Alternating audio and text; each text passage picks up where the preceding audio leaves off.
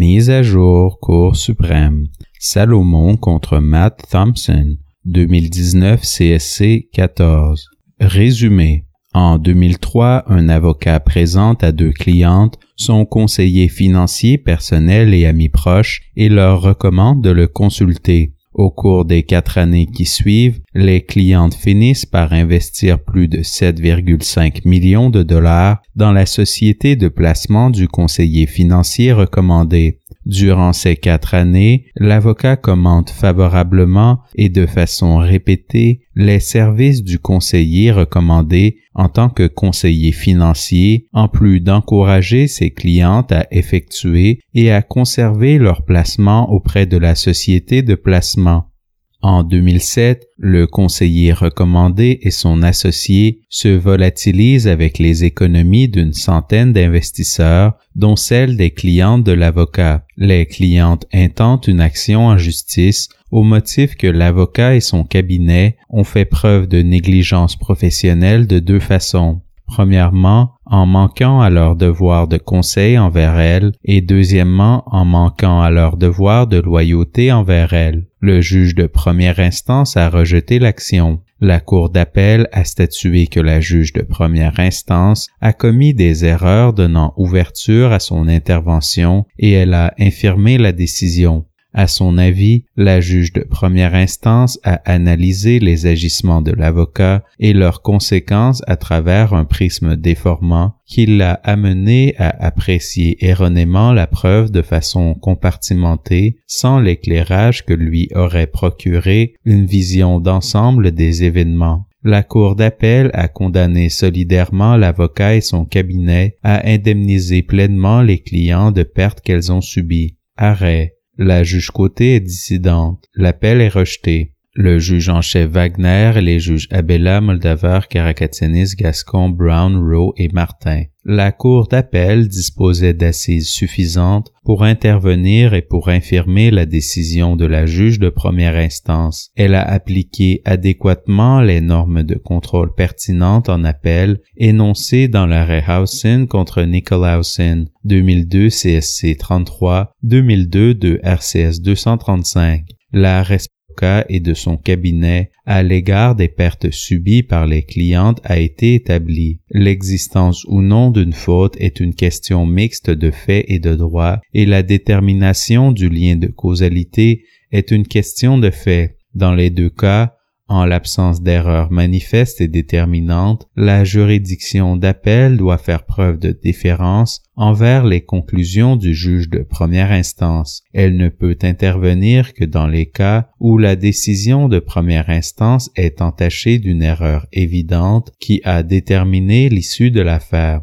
Le fait qu'une conclusion de fait différente aurait pu être tirée sur la base du poids attribué à différents éléments de preuve ne signifie pas qu'une erreur manifeste et déterminante a été commise. La juridiction d'appel doit dégager l'erreur fatale que comporte la décision de la juridiction inférieure et l'image du prisme déformant, c'est-à-dire un prisme au moyen duquel le juge de première instance a analysé la preuve et qui a eu un effet déformant, ne peut être invoqué pour remplacer l'obligation de déceler la présence d'une erreur révisable ou masquer le fait qu'une erreur constatée par une cour d'appel ne respecte pas la norme élevée imposée par l'arrêt Howson.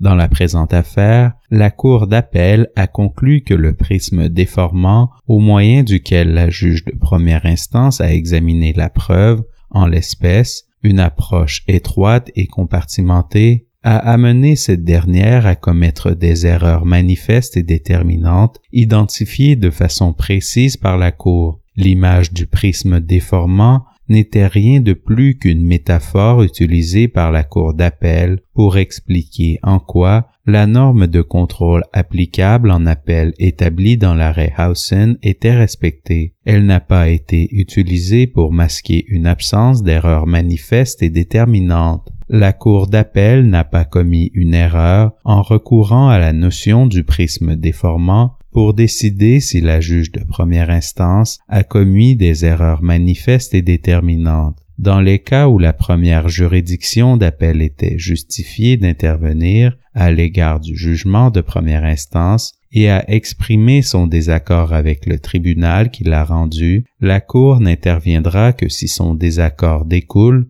de la nette conviction qu'une erreur s'est produite dans l'appréciation des faits par la première cour d'appel. La décision de la première cour d'appel et non celle du juge de première instance constitue l'aspect principal que l'analyse que la Cour, en tant que seconde et ultime juridiction d'appel, doit effectuer dans le cadre de l'application des normes de contrôle établies dans Howson. C'est aux appelants qu'il incombe de démontrer la présence d'une erreur dans la décision de la Cour d'appel. En l'espèce, les appelants ne se sont pas acquittés de ce fardeau. La Cour d'appel n'a pas commis d'erreur en concluant que la juge de première instance a commis des erreurs manifestes et déterminantes en intervenant dans les conclusions de la juge de première instance relativement au devoir de conseil et au devoir de loyauté de l'avocat et en intervenant dans les conclusions de la juge de première instance selon lesquelles les fautes de l'avocat n'ont pas causé les pertes des clientes. Il n'est pas justifié que la Cour modifie les conclusions de la Cour d'appel. La relation avocat-client peut habituellement être qualifiée de contrat de mandat,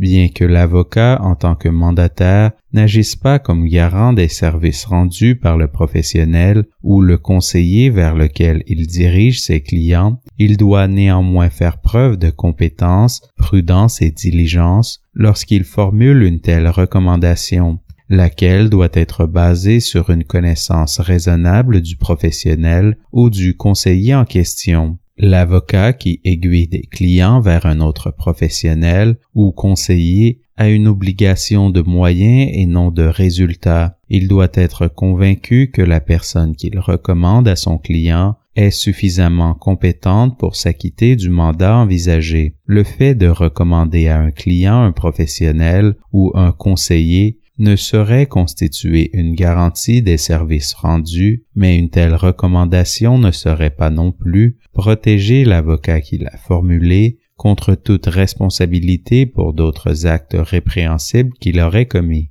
En l'espèce, l'avocat est allé bien au-delà d'un simple aiguillage. C'est l'ensemble de son comportement qui a amené la Cour d'appel à conclure à la responsabilité de l'avocat et de son cabinet dans les circonstances. La décision rendue par la Cour d'appel en espèces n'a pas élargi les bases de la responsabilité des avocats qui aiguillent des clients vers d'autres professionnels ou d'autres conseillers. Le devoir de conseil de l'avocat comporte 3 volets: informer, expliquer et conseiller au sens strict du terme. Il fait partie intégrante de la profession d'avocat et existe indépendamment de la nature du mandat. L'étendue exacte de ce devoir varie selon les circonstances, en fonction notamment de l'objet du mandat, des caractéristiques du client et de l'expertise que soutient avoir l'avocat dans le domaine en question. L'avocat qui prodigue des conseils à un client doit toujours agir dans l'intérêt supérieur de ce dernier et respecter les normes que tout avocat compétent,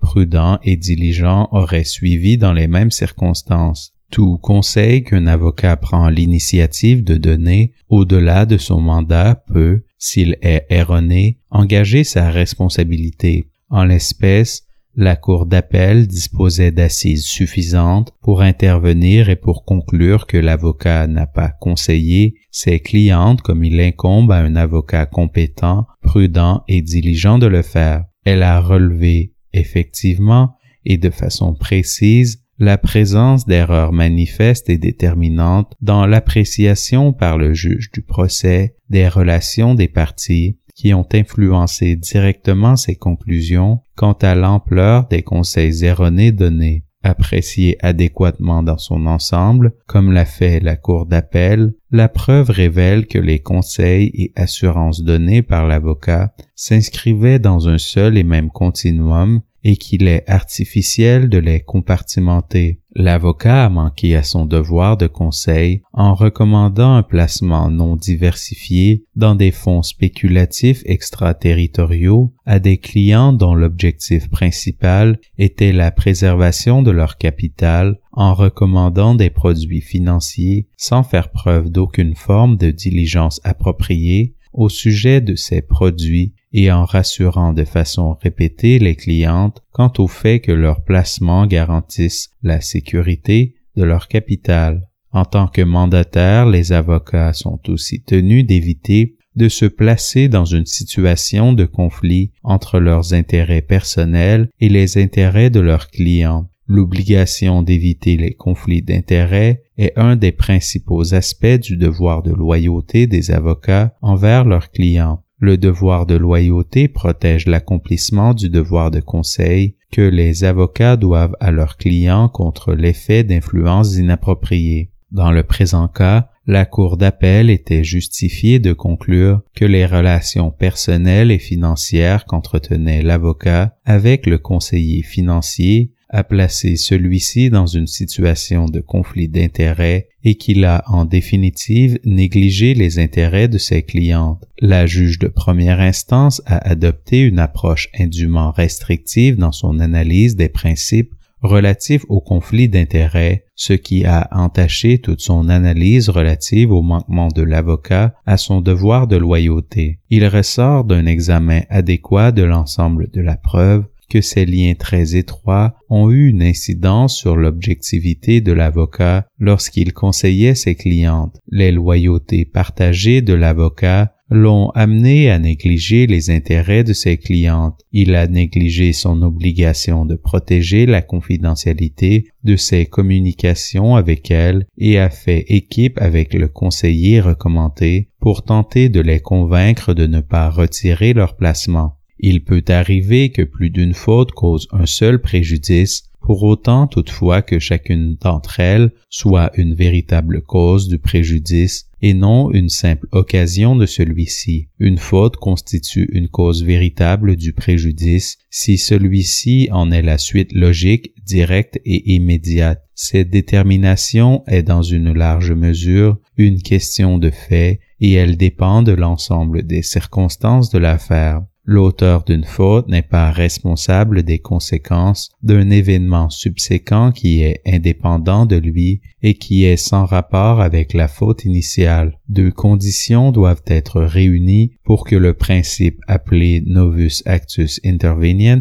s'applique. Dans un premier temps, il faut que le lien de causalité entre la faute initiale et le préjudice soit complètement rompu. Dans un second temps, il doit exister un lien de causalité entre ce nouvel événement et le préjudice subi. La capacité d'un client de se fier au conseil de son avocat est un aspect central de la relation avocat-client et le fait qu'un client accepte les conseils que lui formule de façon négligente son avocat ne saurait exonérer ce dernier de sa responsabilité. La commission d'une fraude par un tiers n'empêche pas non plus que des personnes qui ont omis de prendre les précautions requises soient tenues responsables.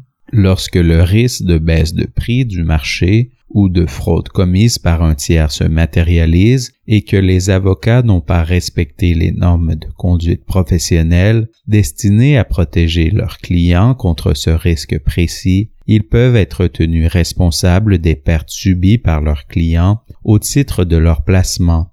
En l'espèce, il ne fait aucun doute que les conclusions de la juge de première instance quant à l'ampleur des fautes de l'avocat ont influencé son analyse du lien de causalité. Il était artificiel d'apprécier la preuve de façon compartimentée en se fondant sur la chronologie des faits et sur les fonds précis qui avaient été recommandés. La conclusion erronée de la juge de première instance, suivant laquelle l'avocat n'a pas manqué à son devoir de loyauté, a également faussé son analyse de la causalité. Considérée globalement, les fautes de l'avocat relativement à son devoir de conseil et à son devoir de loyauté constituent une cause véritable des pertes subies par ses clients. La fraude n'a pas rompu le lien de causalité. aucune perte n'aurait été subie sans les fautes commises au départ par l'avocat. La juge côté dissidente. L'appel devrait être accueilli.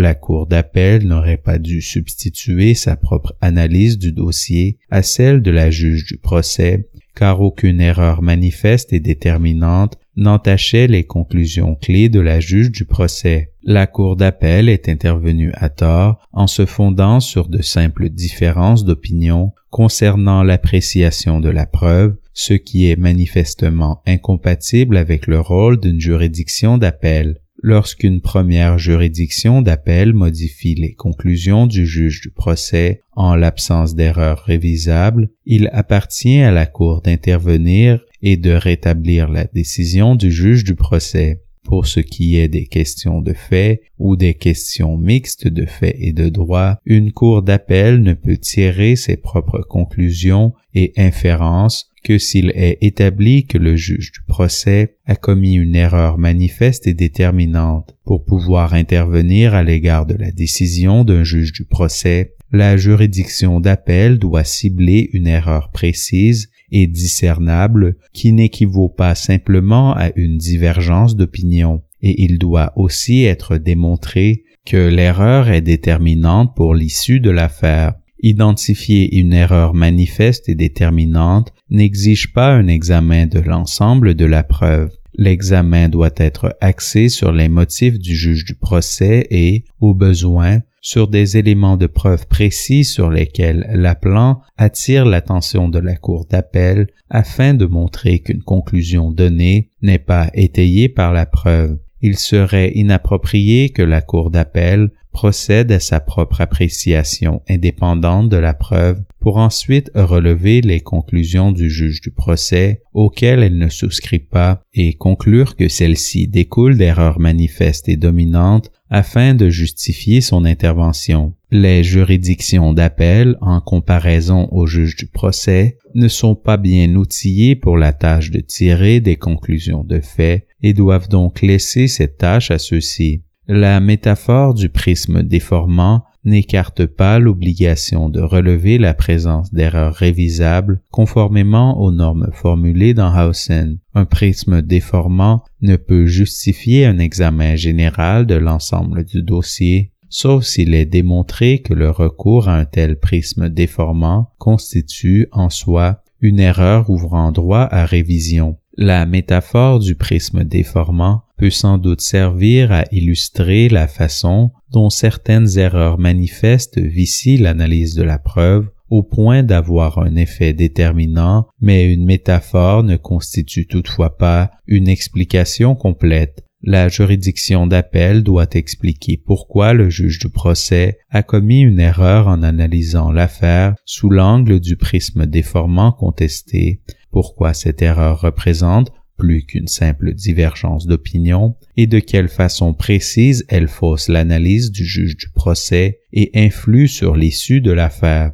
Il incombe à la Cour, en tant que juridiction d'appel de second et ultime ressort, de s'assurer que les conclusions de fait ou les conclusions mixtes de fait et de droit du juge du procès sont respectées, à moins que l'existence d'une erreur manifeste et déterminante ne soit établie. Bien que l'objet principal de l'examen de la Cour est la décision de la première juridiction d'appel et non celle du juge du procès, la Cour doit nécessairement examiner les motifs du juge du procès pour déterminer si la première juridiction d'appel a correctement identifié des erreurs révisables. À cet égard, la Cour ne devrait pas faire montre de retenue à l'égard de la première juridiction d'appel en ce qui concerne l'identification des erreurs révisables. Lorsqu'elle examine une décision dans laquelle la première cour d'appel a substitué ses propres conclusions de fait aux conclusions mixtes de fait et de droit à celles du juge du procès, la Cour doit d'abord se demander si la première cour d'appel a correctement identifié des erreurs révisables.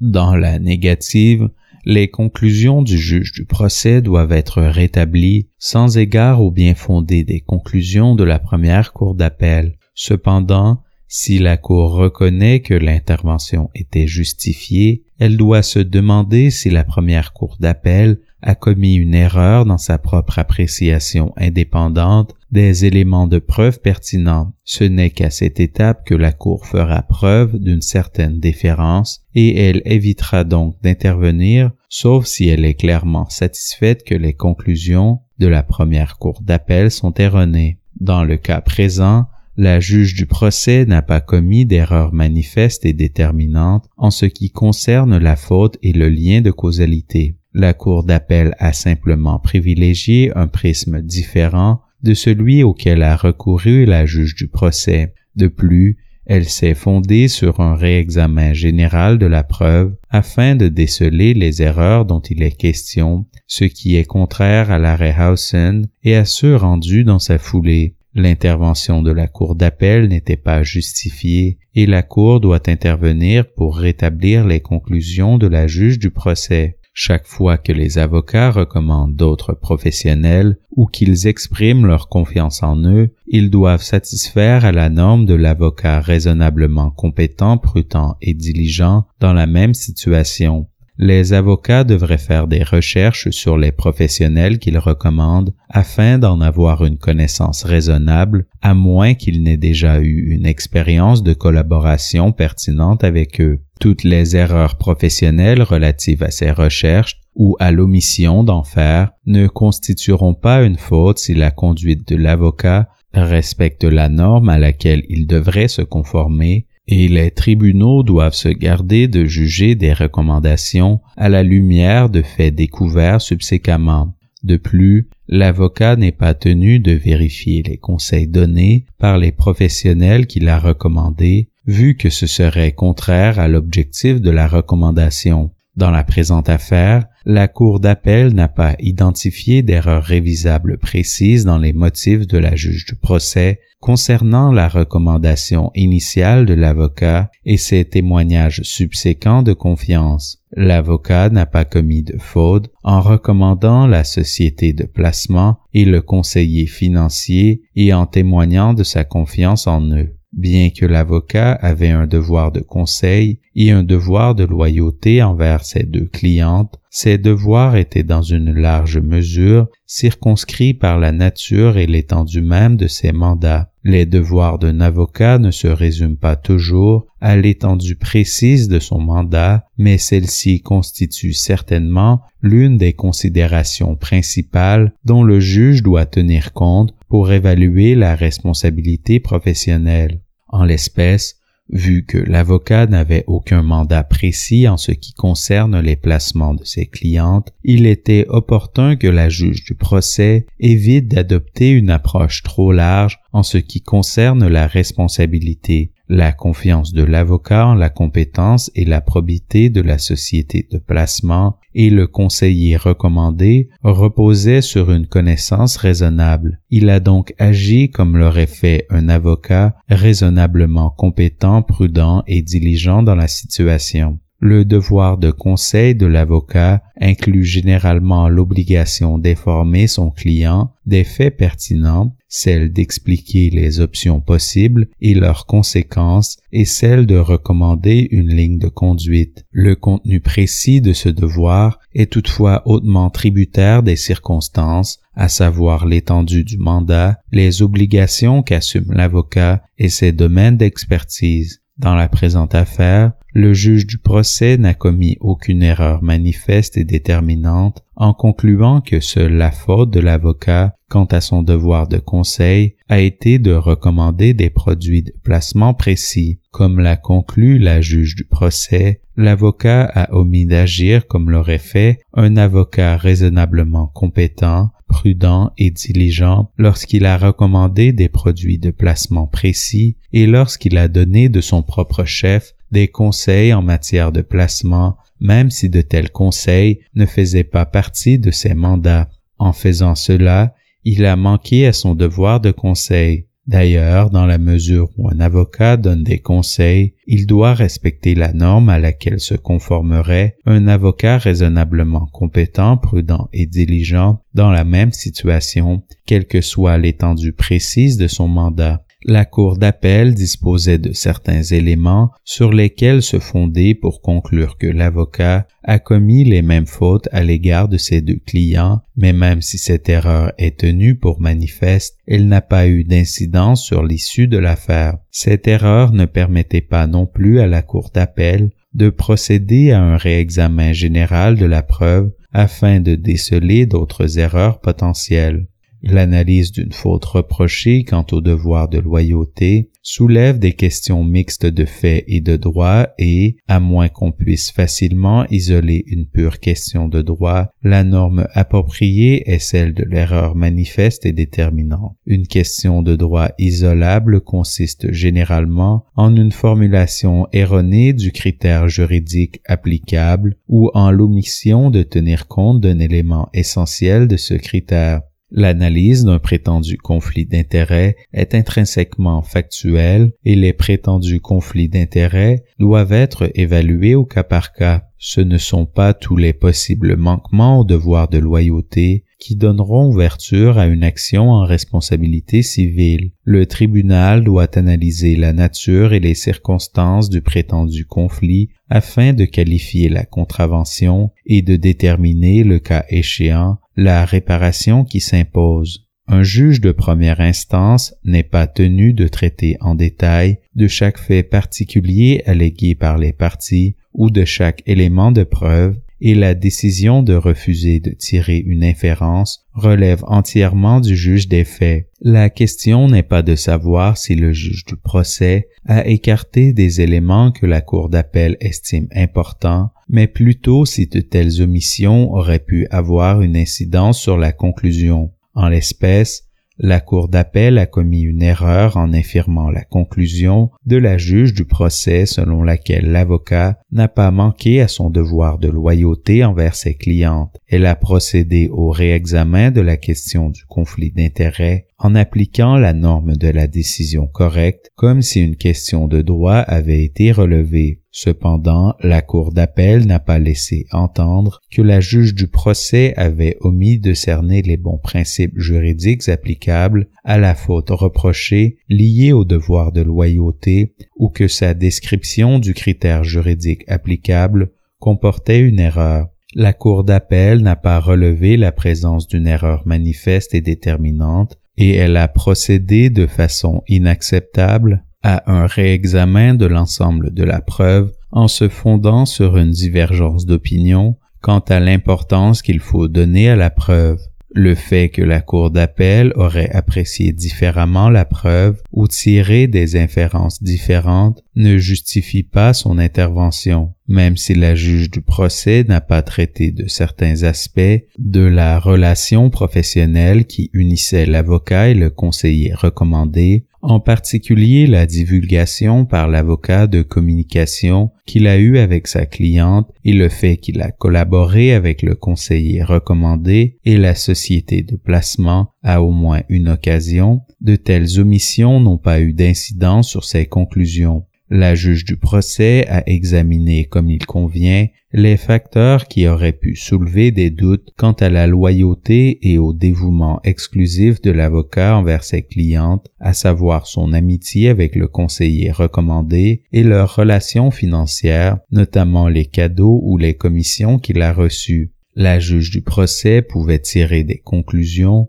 que de tels facteurs ne suffisaient pas à placer l'avocat dans une situation où son intérêt personnel entrait en conflit avec celui de ses clientes, et il convient de faire preuve de déférence à l'égard de cette conclusion. Selon un principe fondamental de la responsabilité civile, une personne ne peut être tenue responsable que des préjudices causés par sa faute. Une cause véritable est établie lorsque le demandeur prouve que le préjudice est une conséquence logique, directe et immédiate de la faute. En l'absence de toute preuve que la faute a directement causé le préjudice en totalité ou en partie, il ne suffit pas de démontrer que la faute a augmenté la probabilité qu'il y ait préjudice. L'analyse du lien de causalité demeure une démarche contextuelle qui se prête mal à la théorisation juridique. il appartient au juge des faits de tirer une ligne ou d'identifier le point de rupture entre les conséquences qui découlent directement